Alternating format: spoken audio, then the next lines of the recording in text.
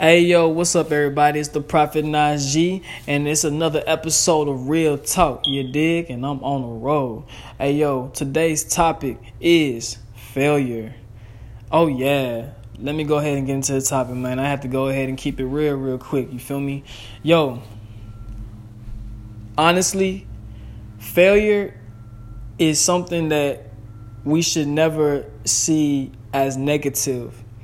Honestly, failure is so necessary in our lives to advance and grow as people, like spiritually, mentally, and, in other aspects as well.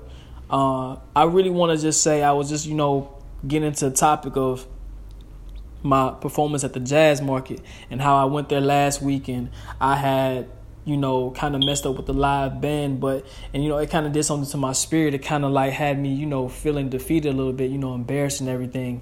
But I did have two choices. Either I was going to go back or I was just going to, be sad and shit and, let that, get into my ego and everything. But I did not let that stop me. That's the thing.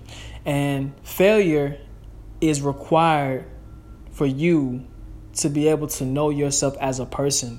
And I learned that it is necessary for people to go through times when they feel defeated so they can know how to get back up. It's up to you to get back up, though. You can either stay defeated, stay on the ground and, cry and shit, or you can get your ass up and make some shit shake.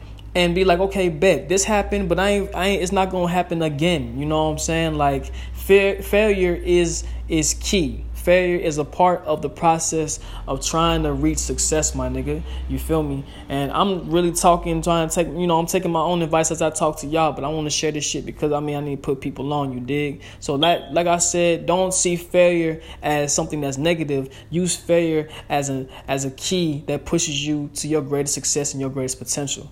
You dig? Y'all stay blessed.